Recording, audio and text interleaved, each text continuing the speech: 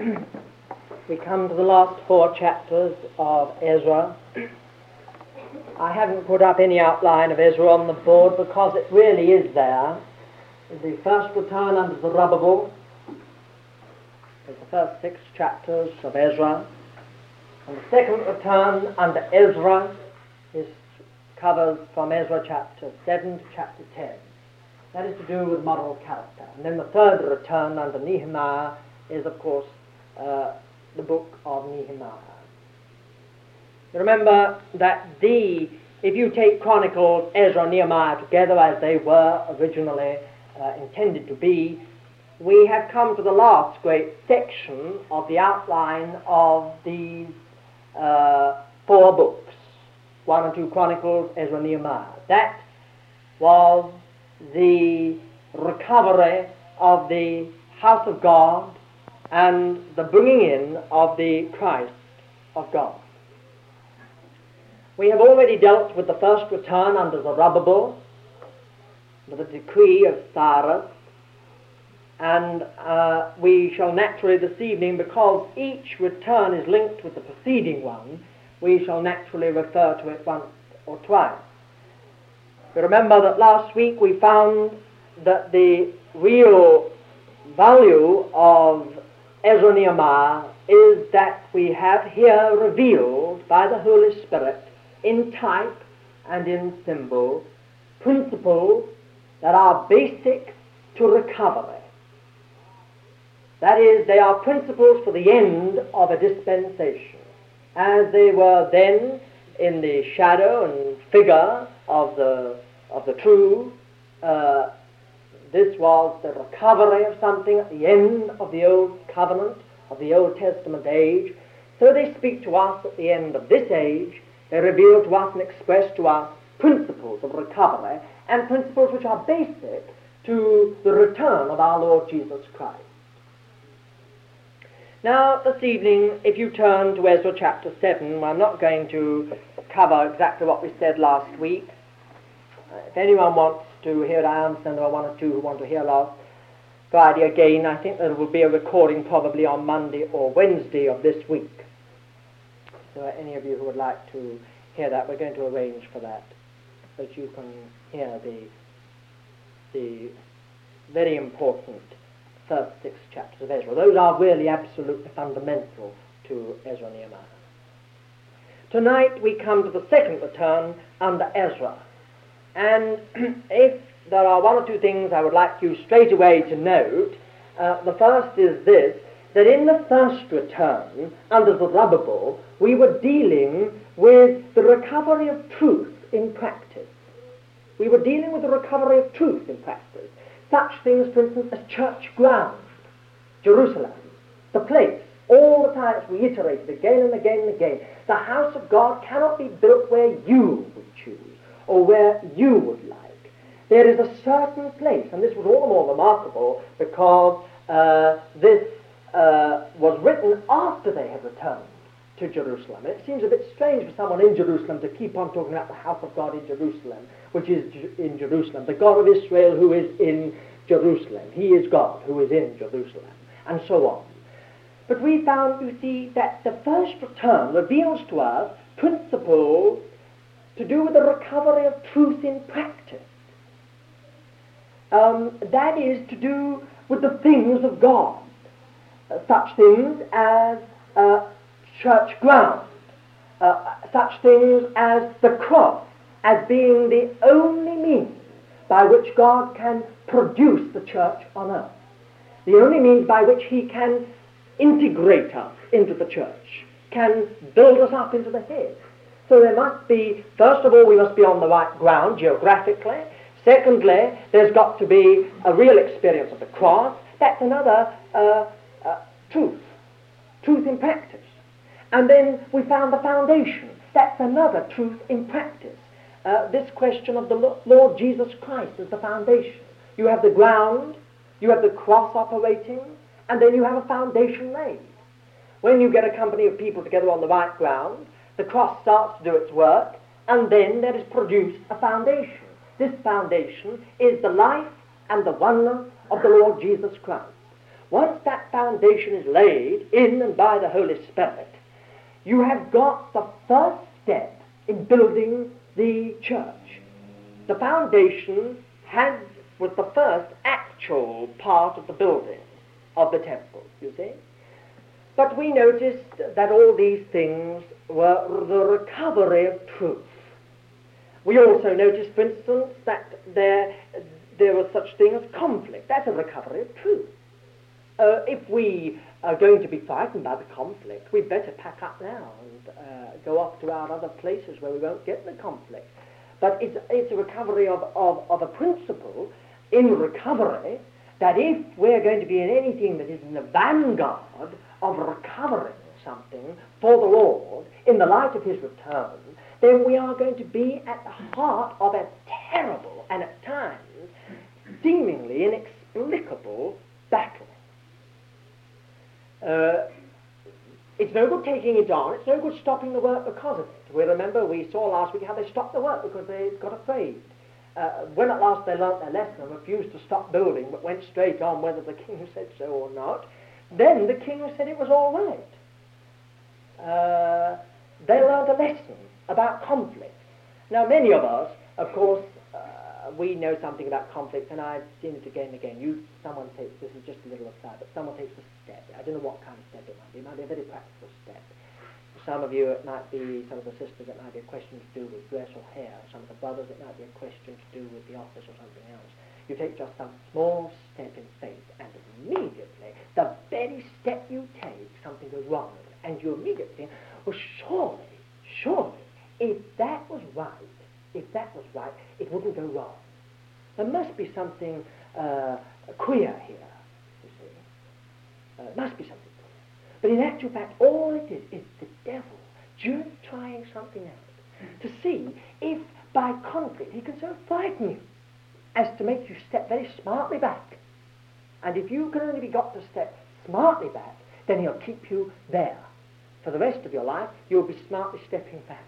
There won't be any real forward. Every step forward, you'll step back again a bit later, because the devil just knows how to get you. So you see, there are all these things. Under the first return, it was a question of recovery of truth. Truth. It wasn't to do with character so much. It was to do with truth. Such things that are basic.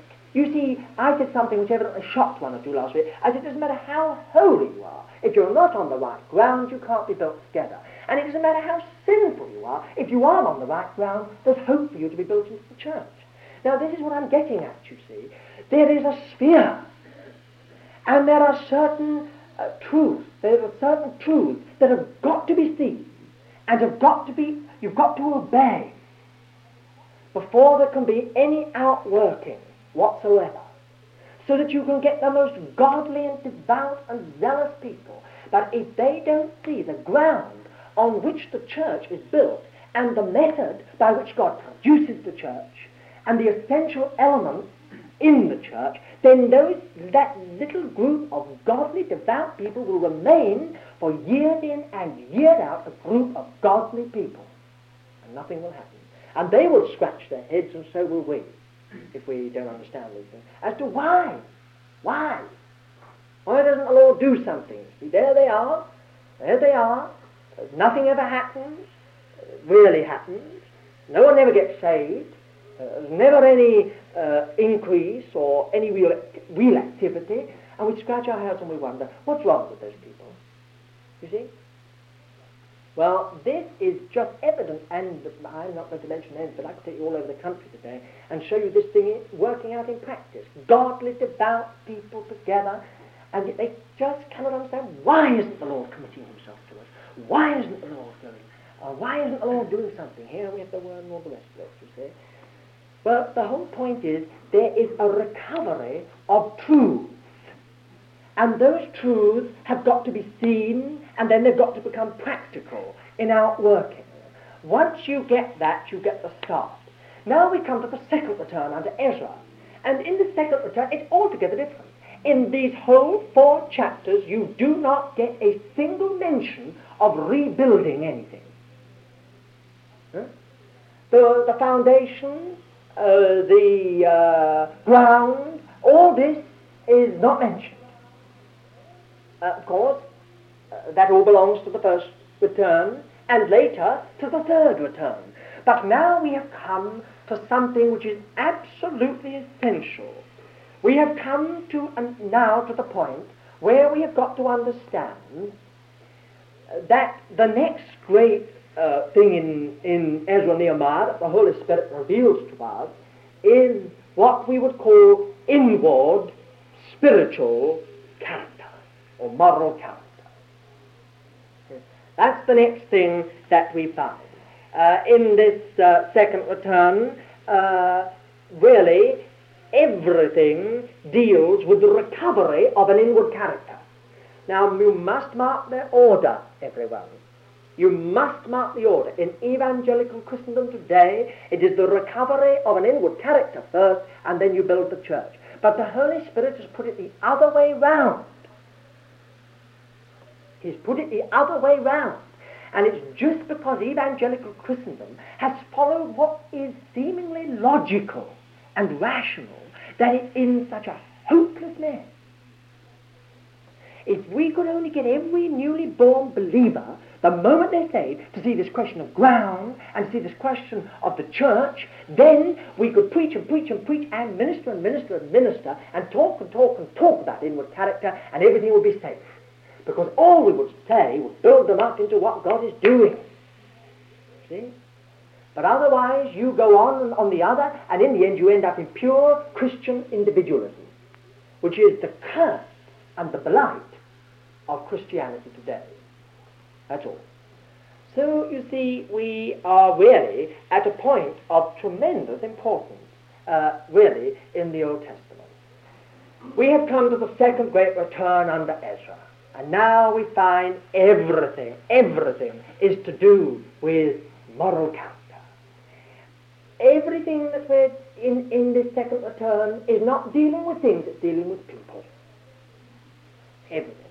It's all people now. Not walls, not foundations, not ground, not stones, nothing else like that now anymore. It's all people, people, people. What is the people's attitude? What is the people's reaction?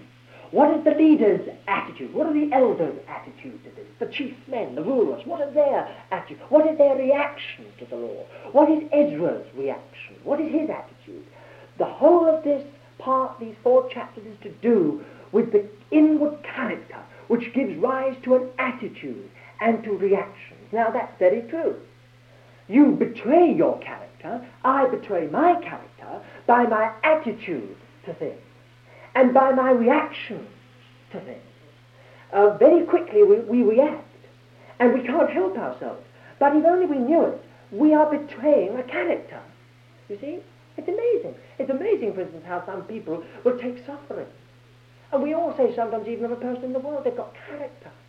Other people just go to pieces. They're just absolutely hopeless. You can't do anything with them. They're laid arms ahead, they're all over different places, sort of thing.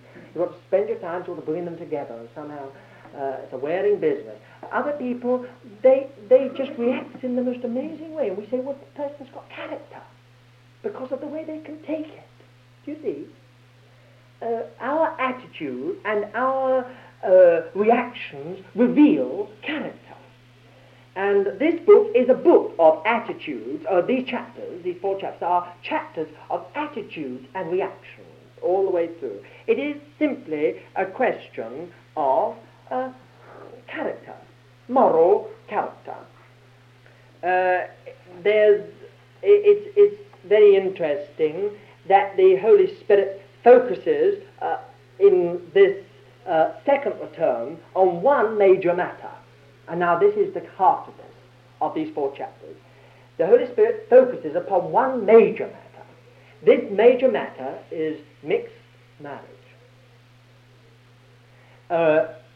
It's as if the Holy Spirit has selected, of course there are other events related in these 4 chapters, but the main matter is this question of marriage with aliens, with those who are foreigners, outside of the people of God.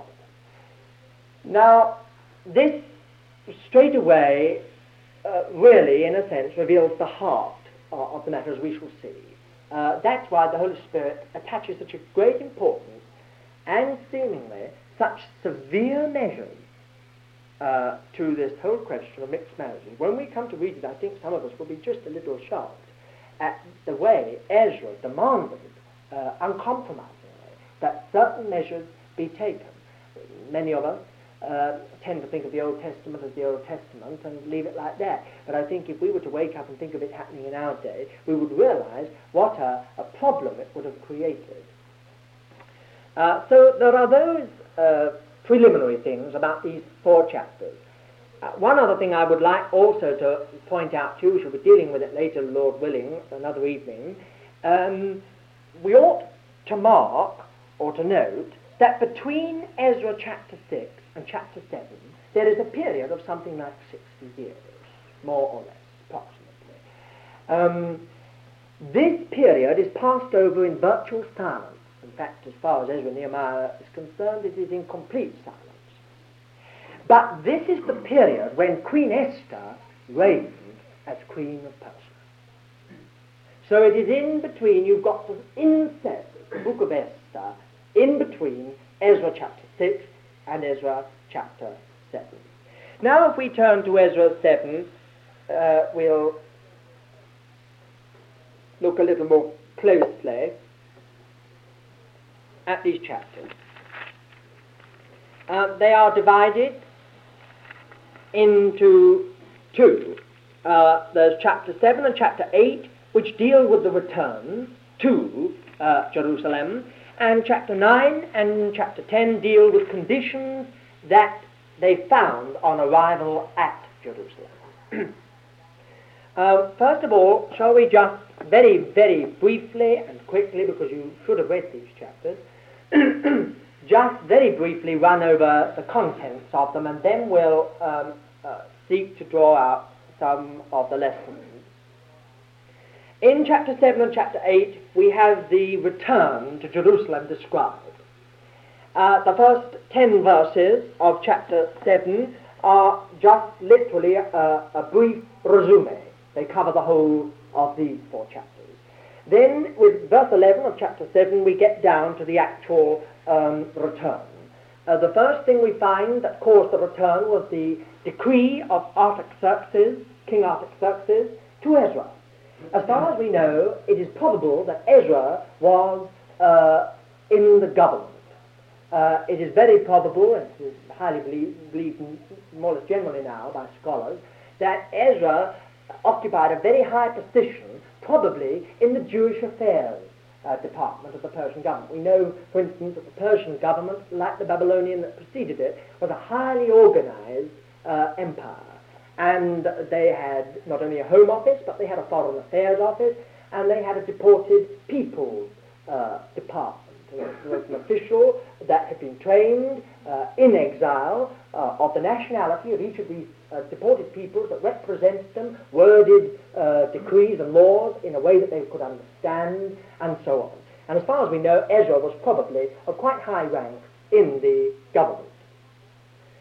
This decree of Artaxerxes, this letter, embodied in a letter, was sent to Ezra, and this was the beginning of the second return. He was given freedom, greater freedom in some ways than even Cyrus gave, not only to take anyone who wanted to go, but he was allowed to draw upon the royal treasury to almost a remarkable sum. In actual fact, it has been estimated that he took back something like £1 million worth of silver and gold alone.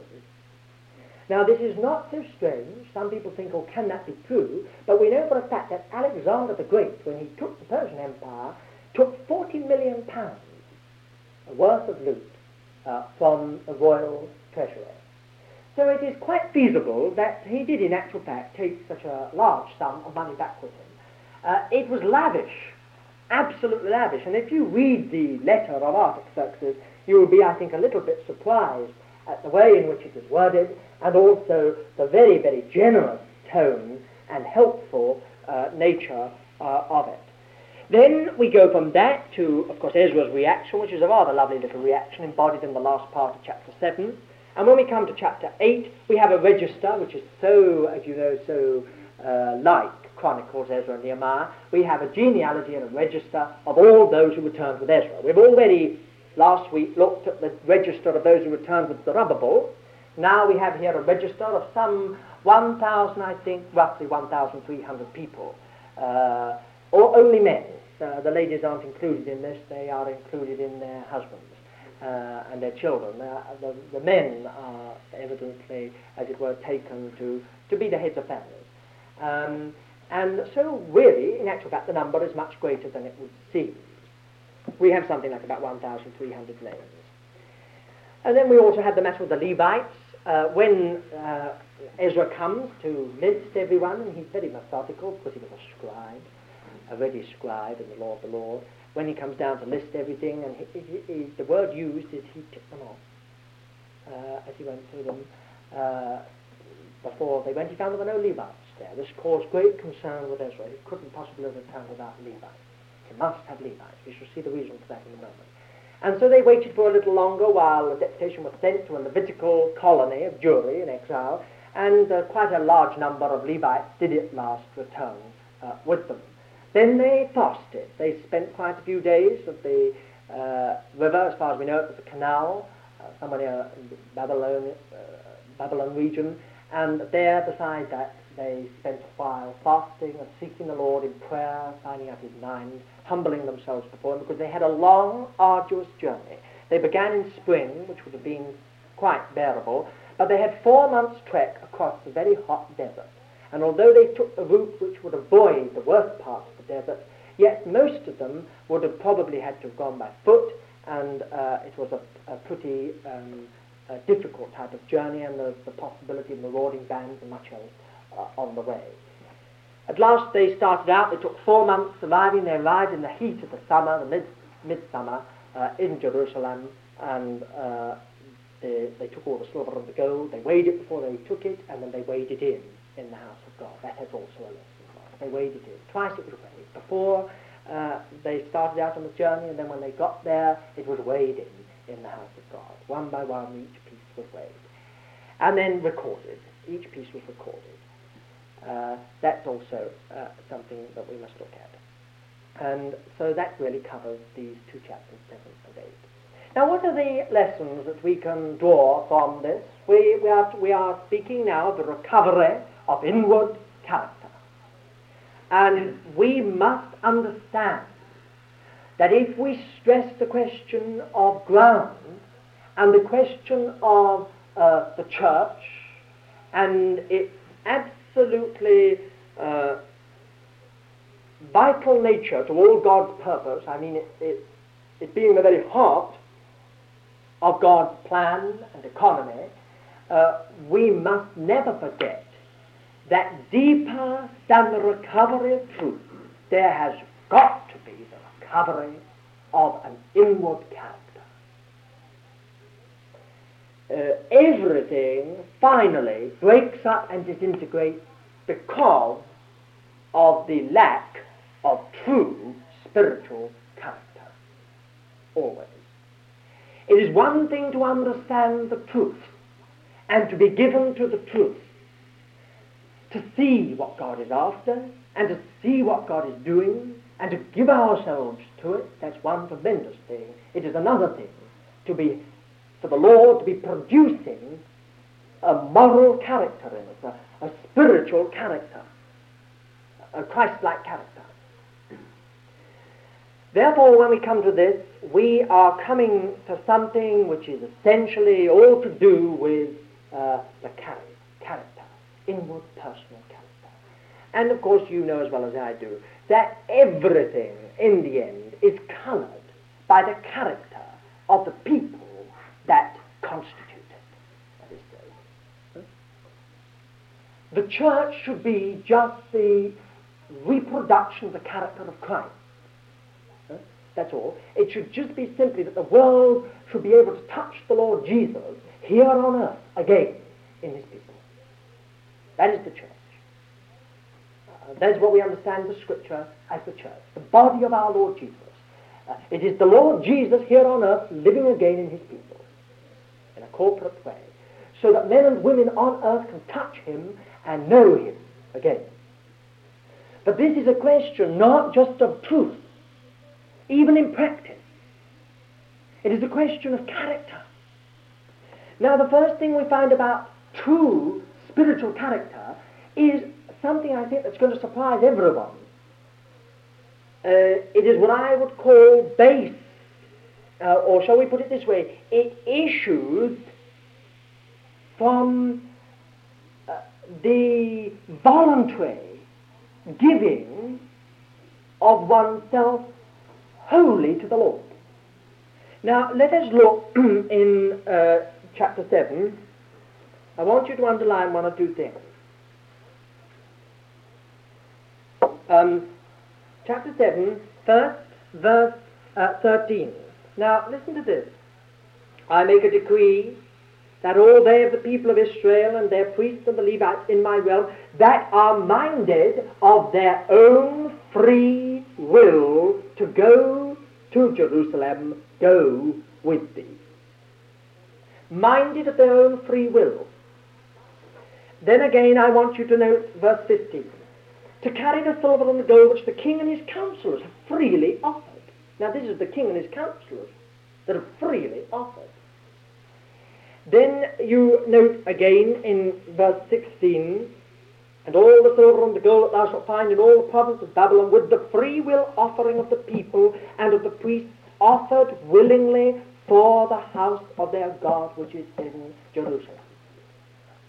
Now if you read through this letter and you read through chapter 7, there's one thing that's going to hit you, and that is that it's all because there were those who were minded to go of their own free will to Jerusalem. Now this is the heart of this question of a remnant. It is the heart of this question of recovery. As far as spiritual character goes, it never comes from high-bound duty. If only we could understand this. There are some of us who grit our teeth and just go through with things in a sense of duty. There is no joy about us, there is no peace about us, there is no real service about us, there is no real worship about us. It's just that hard inward gritting of the teeth, and you're going to go through with it because it's the Lord's will for you. Grimly. It's a question of grim death. You know, you can see the clamped jaw spiritually in some of us as we sort of jut out our chin. We're going to go through with this thing. Well, there's a sense in which we need determination and we need steadfastness. But you know, spiritual character never comes from such a spirit. Never comes from such a spirit. Never. That's why in such people, spiritual character is lacking. It's lacking. It's not there. Spiritual character comes from a person who's got through. I know that's a hackneyed phrase amongst us, but it's from a person who's got through on the deepest level. I mean, this, you can't kid me, pardon me speaking like this, but you can't kid me that it's really victory to grit your teeth and go through with it because it's the will of God, as if the Lord wants that kind of reaction in his people. That's not victory. Victory, that you know what that is, that's an evidence of self. It's an unwilling self-life being dragged into the service of God, that's all. An unwilling self-life being dragged into the service of God. You and I should get to the Lord that self-life be absolutely shattered, so that we can willingly give ourselves to the Lord. Spiritual character is produced by those who have a minded of their own free will to go to Jerusalem. That's why in Nehemiah it says the joy of the Lord was their strength. They got so through that they didn't care to do what happened to themselves. The joy of the Lord was their strength. See? They got through to such a place that what was joyful to the Lord was their joy. You see, you take a Sunday morning gathering, and I see so many dear saints that are trying to praise the Lord, you see. The whole point is simply this. It shouldn't be like that. It's only an evidence of a self-life. That's all. It's only an evidence of a self-life. We have to praise the Lord. Just imagine it. I don't know what some of our parents or relatives or loved ones would think if we spoke to them like that. Well, I've got to love you, you know. I've just got to. Dreadful business it would be. How very grieving and injurious it would be to relationships if we all went round to each other saying, well, I've got to, I've just got to, I like you, through gritted teeth, that kind of thing. And that's what we do with the Lord, see? We speak to him through gritted teeth all the time, not through a life that a love for him, but through a kind of, well, we've got to do it. Now, this is just simply because there's a self-life in the back which has never been devastated, never been shattered yet. It's there, it wants something, it wants to get something out, it's prepared to go the way of the Lord a certain way because it knows it's the only way, and it knows it's in the end, it's the only way of real joy and reward and increase. But it must have something for itself. And of course, going this way, there is nothing for itself. And therefore, it moans and groans and cries, and it's the flying the ointment. So you see, straight away we come up against this. You see, this inward and moral character issues from voluntary giving of oneself. You will note if you read through this chapter that on one side you have the will of God and on the other side you have the willingness of the people. All the time Artaxerxes keeps on saying, what is the will of the Lord for you? What is the will of the Lord? Whatsoever the Lord commands you to do, do it, and so on, all the rest of it. Next, alongside of it, he keeps on speaking of your free will, your free will. Well, you see, that's just it. That's just how the Lord would have us do things. He says he wants you to do something, but he doesn't want you to grit your teeth and do it grimly. He wants you to so die on that spot that you do it joyfully. You see, when we can't praise the Lord and we can't express real worship, it's simply because what rejoices the Lord does not rejoice us. That's putting it mildly and simply. It just doesn't rejoice us. What the Lord finds really rewarding and delightful is something that we don't find rewarding and delightful. And therefore, when the Lord amongst us singing with joy, we're there grimly. It's a question of free will. This is so in all the church. Some people can't understand why we don't rebuke them. We don't rebuke them because they're not prepared to be rebuked. The principle. When we know someone is so given to the house of God that they don't mind how you come down on them or what you say, then we do so. But we're not here to be dictators and hammer down on people who want to go this way or go that way or go the other way. You see, it's the whole point. It's the whole nature of this life. This question of fellowship. Everyone's free to do exactly what they want. Sometimes people get criticized because they won't do things without each other. But we don't blame anyone who doesn't want to do it. If they want to do that, they think they can do it, and they've got the Lord's mind. God bless them. But if we couldn't do that, some of us couldn't do it, we've been led into a way in which we can't do that. We're bonded together in that way. You see? That's free will. It's not a dictatorship. It's not some iron-fisted thing that comes down. It's a thing that began with a voluntary giving of ourselves to the Lord and to one another. So you see, it is this free will business, in a sense, that lies at the root of so much. Here is the Lord's sovereignty. Here is the Lord's slavery. Here is something that is just sheer bondage to the Lord. On the other side, it's something that you enter into freely of your own will. So we look at that. This produces character. There's no doubt about it. You take every single person that's doing something out of hidebound duty, and there's a sense of defeat about that life. You've got it. Is there a sense of meanness, a sense of poverty, a sense of narrowness? You just feel it when you teach it. But you find everyone that has a real wealth, spiritual wealth, an enlargement, something about them, and you'll find every time they're people who are really serving the Lord. I mean, they're not finding immediate time, but they are serving the Lord because they have willingly given themselves, and they're all to the Lord. To them, the whole question of all these things that worry so many of us, money and time and leisure and friendships and work and everything else, it's all the Lord's.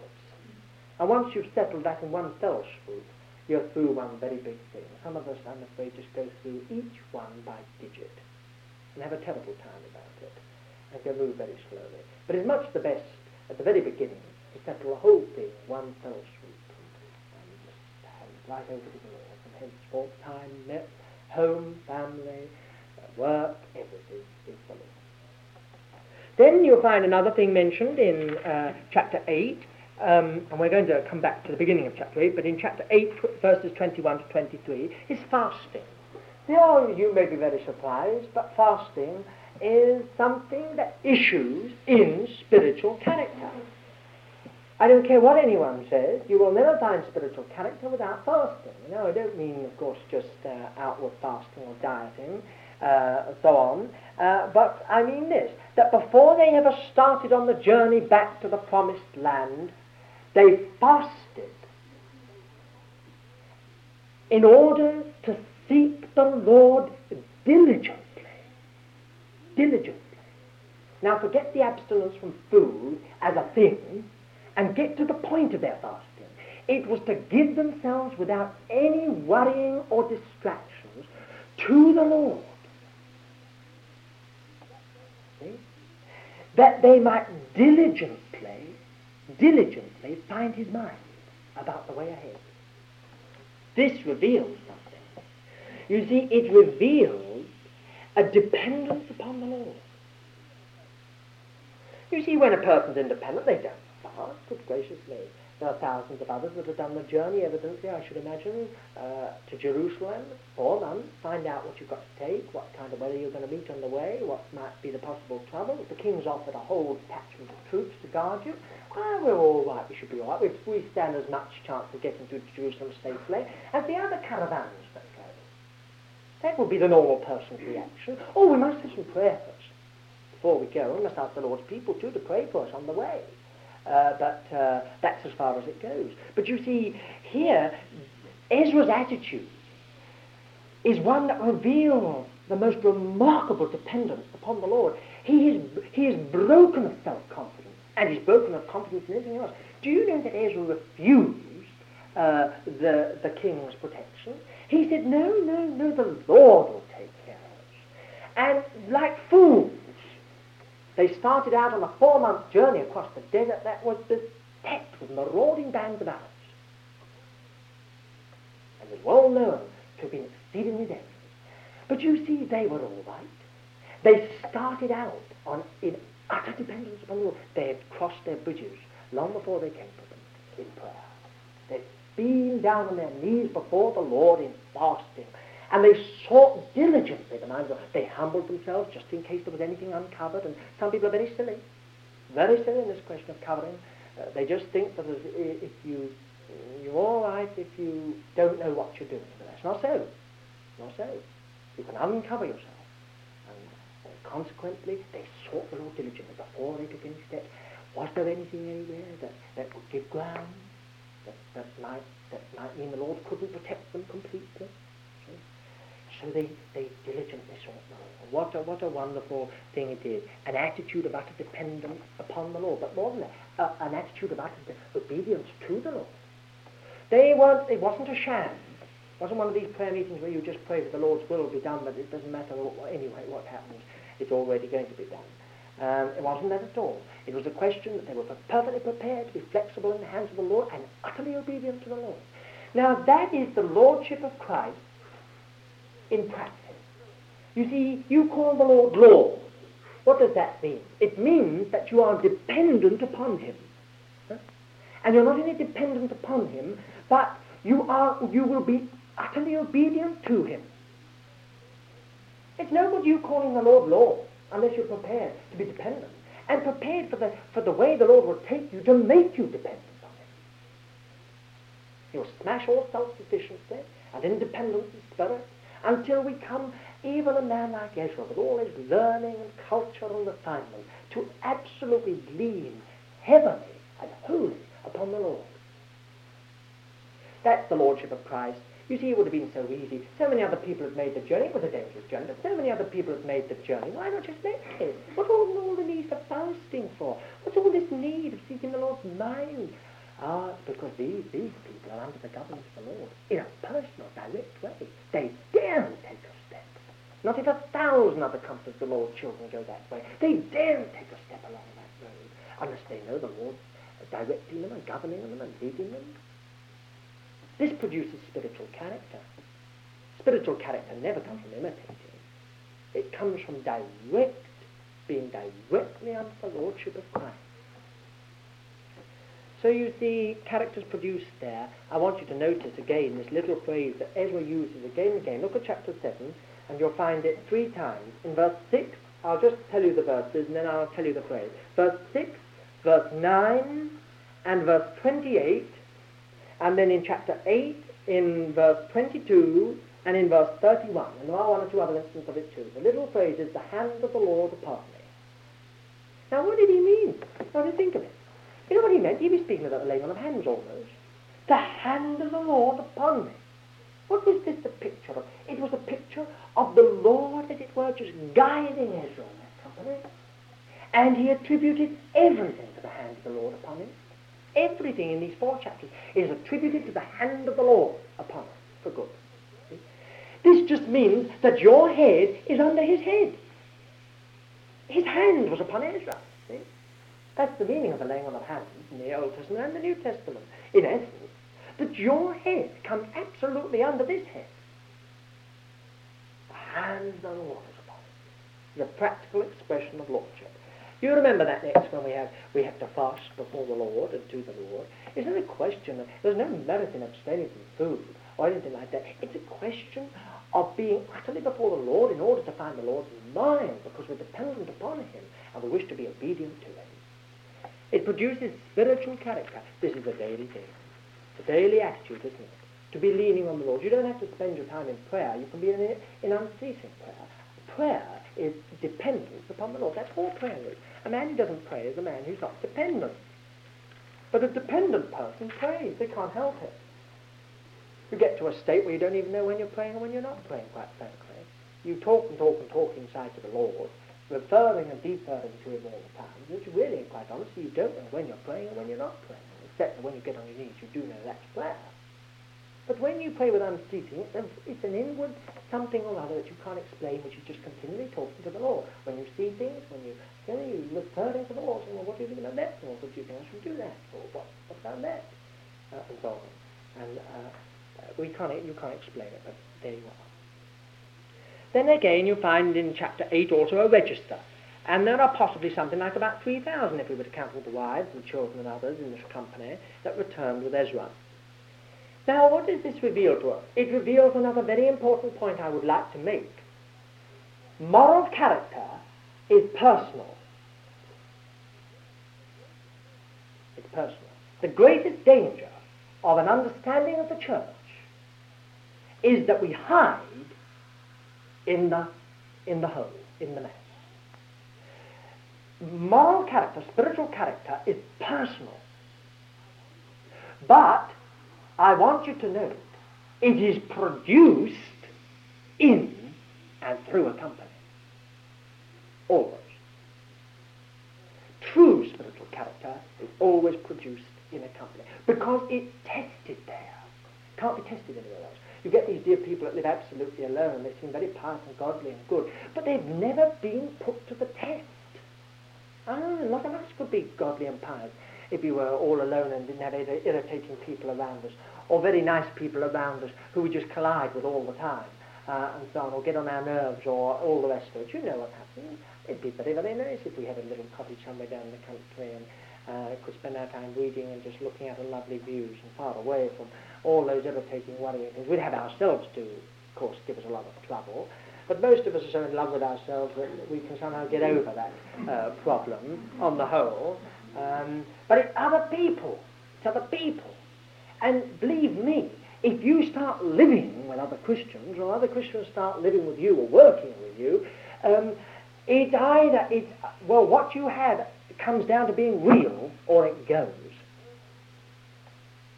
It always happens. Some people get awfully shocked at what they find once they get on the inside of a company of the Lord's people. They think it's really terrible. They thought they were all so sweet and so on.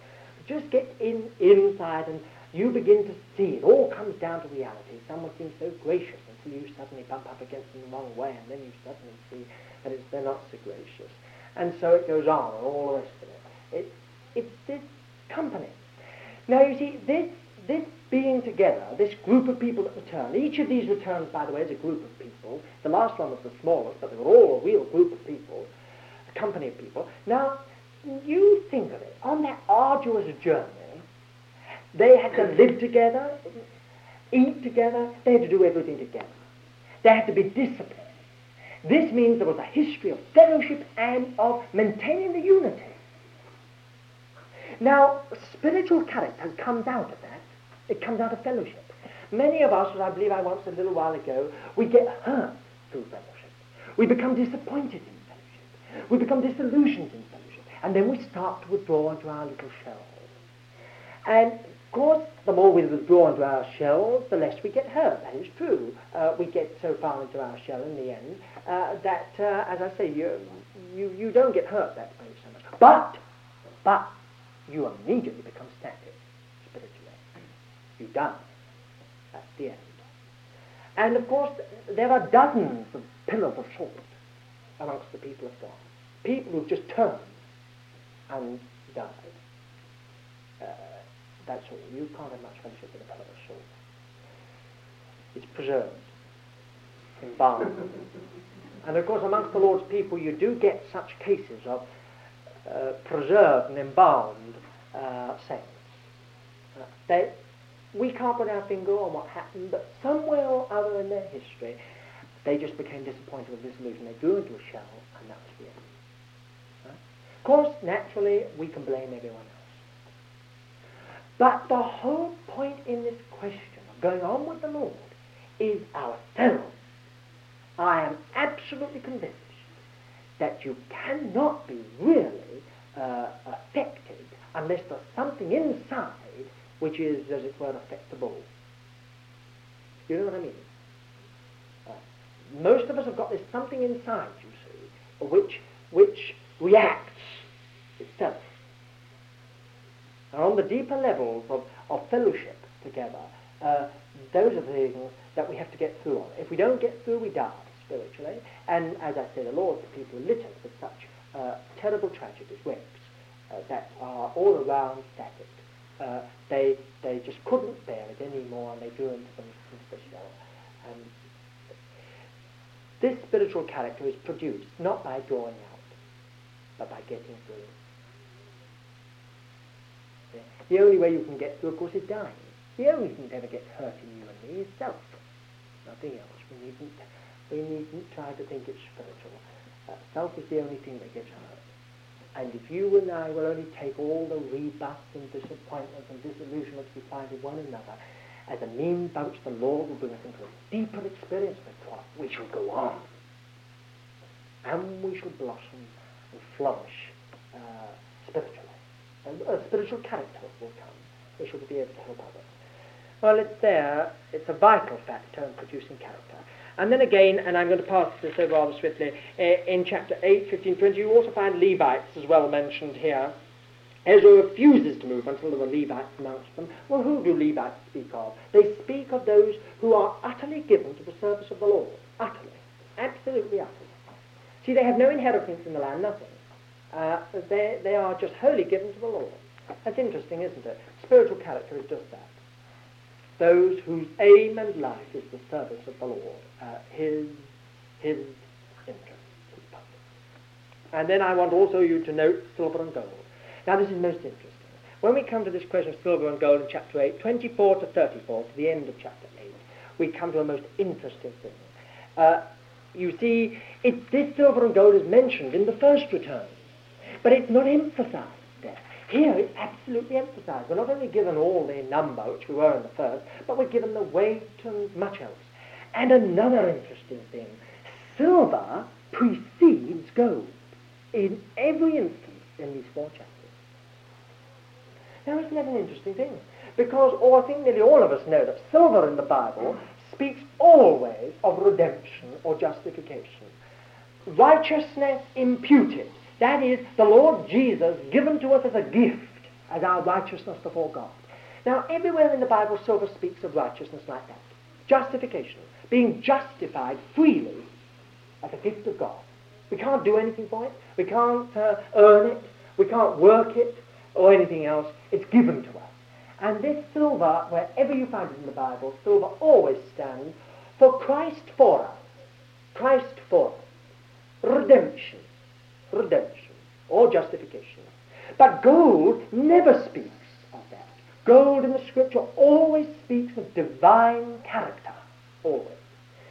Or of sanctification. Or let me put it another way, Christ in us. Silver speaks of righteousness imputed, but gold speaks of righteousness imparted. Now silver precedes the gold. Isn't that interesting? And this, I believe, frankly, is the key to moral character. Many of us get into a mess because we so want to see ourselves changed. We want to see the Lord produced in us. We put the gold before the silver.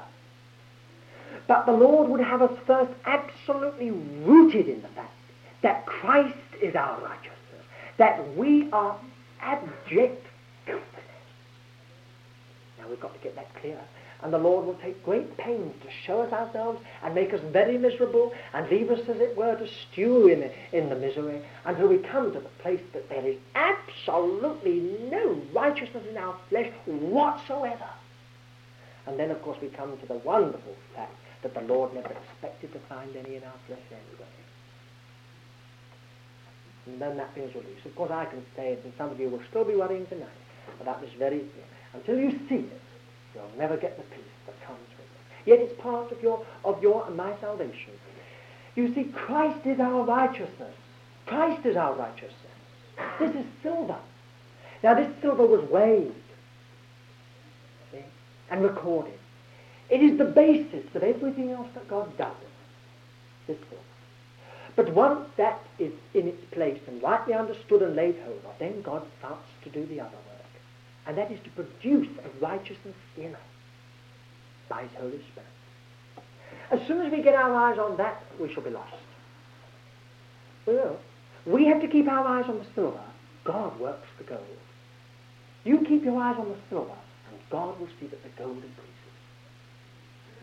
You must keep your eyes on the thing that's first. Christ for us. God will do the rest with Christ in us. But these two things are absolutely together. Absolutely together. Spiritual character is based in Christ for us and produced by Christ in us. Remember that. You'll never have any spiritual character while you're waiting for it to be in you. You must understand it first that Christ is the spiritual character for you. For you. I have no other name. You see, the whole point is so spiritually rational. God deals with us so severely and so devastatingly that unless we know what it is to have the Lord Jesus as our righteousness before God, we will let go in despair. In absolute despair, we shall let go. And then we shall be lost in the blackness of darkness. We must take hold of that fact, Christ for us, our righteousness. Our acceptance with God, our salvation.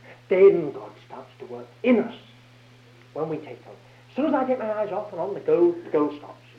As soon as I put my eyes on the silver, God starts to produce the gold.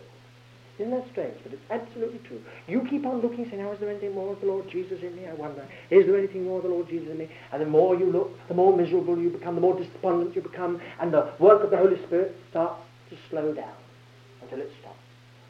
The more you take hold of the Lord Jesus and say, Christ is my righteousness before God, the more the Holy Spirit takes hold of the Lord Jesus in you and produces the spiritual character. That's why the people that you think are most like the Lord, when you talk with them, if they were really to talk with you openly, you would find them most conscious of vileness and sin. It's a strange thing. I often meet people who are so like the Lord, and I think, well, surely they must be conscious of it. They must be conscious. He breathes around them. It sort of hits you as you come anywhere near them. They're really genuine. They're really something of the Lord there. They must know it. They walk in it all day. I feel it when I touch them. So they must know it. But when I speak with them, they really have a genuine opinion of themselves, which is terrible. Well, how have they got through? Because of Christ for them. That is their theme. Christ for us. Well, there you are. That's something we have to remember, and so very, very simply The matter of the last two chapters can be more simply dealt with because it's one matter. The whole last two chapters deal with this one matter of mixed marriage. It's interesting, this. By the way, that silver and gold is weighed and recorded in the house of God. Just mark that, will you? Everything that's of the Lord Jesus is for the house of God. It's weighed and recorded. Now, this last we find conditions found on arrival. The last two chapters, poor Ezra, when he got that, what did he find? He found a terrible state of affairs. Come back to what he thought was wonderful, and when he got there, he found the whole thing was in decay.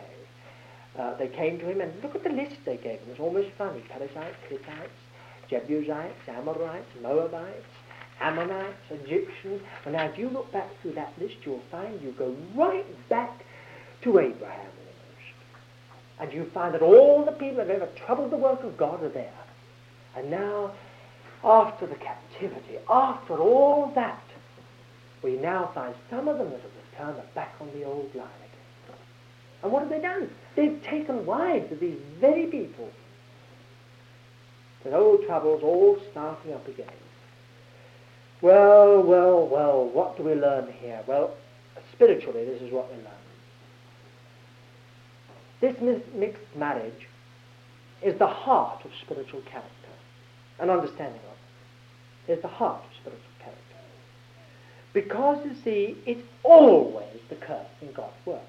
I'm talking spiritually now. I'm not just talking about it physically. I'm talking about it spiritually. It's a curse in God's work. What do we mean by mixed marriage spiritually? We mean that subtle compromise,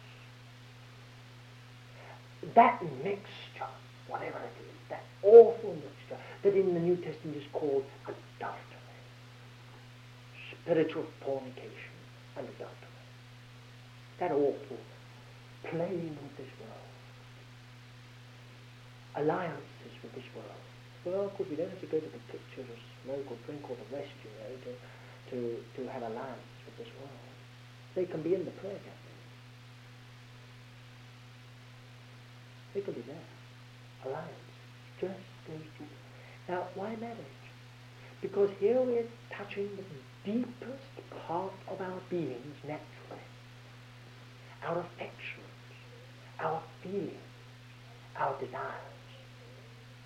And it is always those deep, mysterious things in us that are unyielding when it comes to the Lord.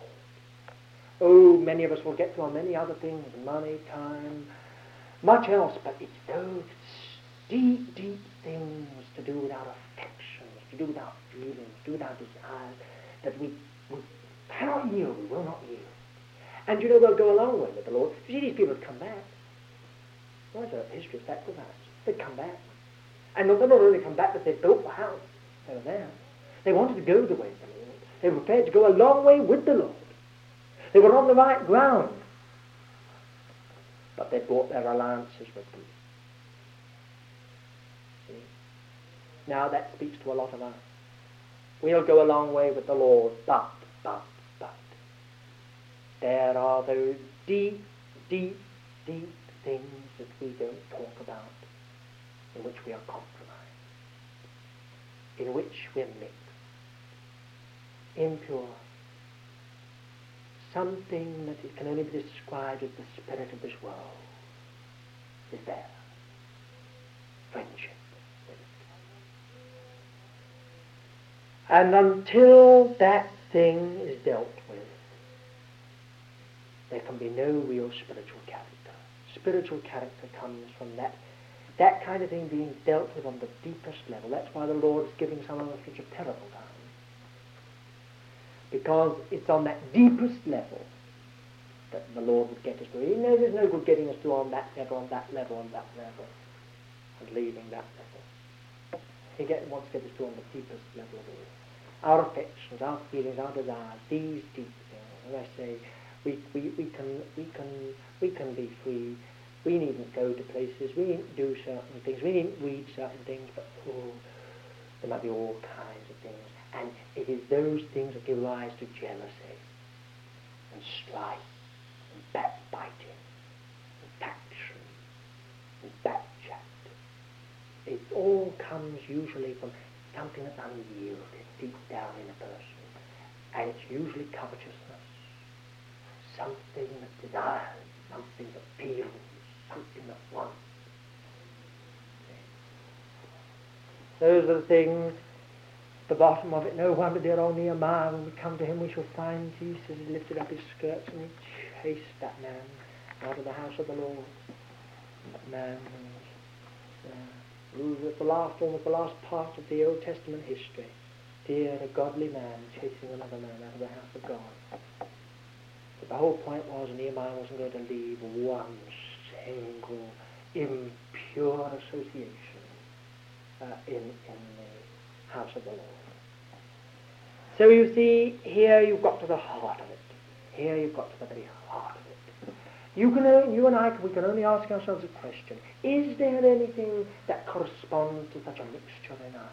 Really, deep down within us, is there such a thing that corresponds to such a mixture? Something that is compromised, something which is somehow or other we're not through on. There. That's the thing, you see.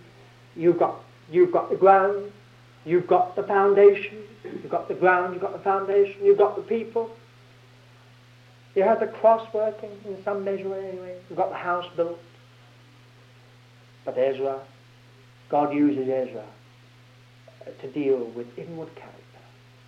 And you know, when you read these two chapters, you can't be impressed by this man Ezra. I want to end there. His humility, his meekness, this man's humility and meekness. He's not the man with the big stick, wielding it. Oh, this terrible idea of authority. This terrible idea of authority that's unapproachable and heavy-handed and so on.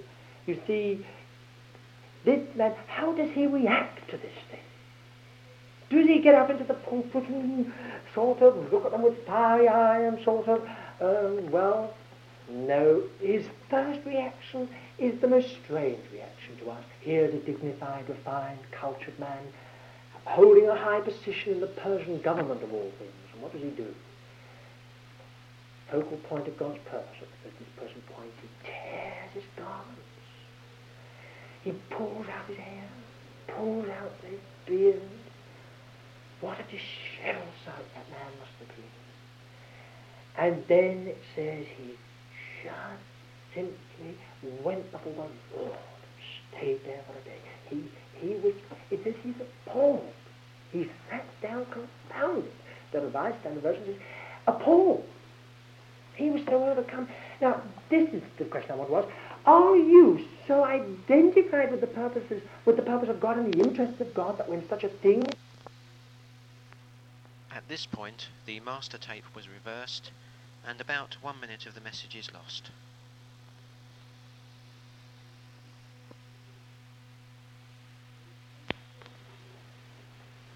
It is simply the reaction of a humble and meek man. Any other kind of man would have battered all their heads together somehow, at least in preaching. He would have somehow or other told them all off. But this was a man who had that interest of God at heart. And he is a broken man because of something in which he actually has no part whatsoever. Now, if he had a foreign wife, it would have made all the difference. I would have expected him to have sat down and wept and cried. But he hadn't. And therefore he was in the position where he could have gone and told the rest. But you don't detect any of that in his prayer. His prayer is our guilt, our sin, our exceeding great wickedness. It's all himself, as if he is the wickedest and vilest sinner that ever walked in the house of God. You see? Now, it was this spirit of travail, and his prayer is one of the loveliest in the Bible. It says he knelt, which is a very unusual thing for any Jew to do. They stood always. He knelt. He was in such grief that he knelt before the Lord. I want you just to note is that man's travail was the thing that, without a word being said, brought everyone together. No round table conference. No slanging match. No trying to put something over to the rest, really. Because of what happened inside the leadership. The immediate effect upon those that were so wrong was that they came weeping. Now this is the heart of spiritual character in leadership, I think. We all fall short of it. Those of us with any leadership whatsoever, we fall dismally short. But it's the heart of it. That you don't just throw your weight around, nor do you take that sort of assertive, proud attitude that you can't tell me anything. This was a spirit that was so utterly real and genuine before the Lord that it had an influence immediately upon us. This was one of the greatest days in the history of the people of God. Never before did they come and say, we will put away our wives. It was the severest thing. You know, that day, little children were torn away from their fathers, never to see them again. Wives were turned out and sent back to their own countries, never to see their husbands again. It was a terrible day. There were 113 wives, by right, by the list at the end, turned out of house and home and everything, with their little ones, some of them. Severe measures, terrible measures, terrible measures. But you see, again, it was free will. Ezra didn't batter them into it. His attitude reacted in them. It threw out a reaction. And they came and they said to themselves, what shall we do? We're with you. You do it. Then, when they said you do it, Ezra was firm. You see? Now, that's just not like us. Because if someone does that and they come to us and they say, look here, we've all been very wrong. We can see by what we've done to you that we've been really wrong in this. We're very sorry. Well, of course, usually the right thing to do, isn't it? Just say, oh, it's all right, so I don't worry. Of course, a lot of grief, but I'm sure the Lord will understand. I understand that. No, Ezra said straight away, once they came to him, he said, no, you must put away those wives straight away. There's no way through until you've done that. And they did it. Well, that was a terrible day, but it was the greatest day in the history of God's people. Never before had there been such willingness. Not like that. That was a great day. I believe Ezra was a great man. That's why. That man had spiritual character.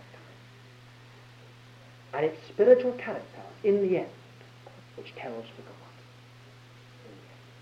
Whether it is in the company or whether it is in leadership, wherever it is, whatever form of ministerial responsibility we have, it is our spiritual inward character that in the end will give the character to everything else that we say and do in the finish, and will be our abiding influence after we've left the earth. That will be the thing, to be what we were in. Well, let's remember that together. It's severe, it's tremendous, it's deep, but it's part of this recovery. You've got the house recovered, you've got truth recovered, but you've got to have character recovered too. It's no good having one without the other. You've got to have them both. So here's the second great movement of the return. The character is restored, recovered and restored, not only in the people, but in the leadership. May the Lord help us so do it.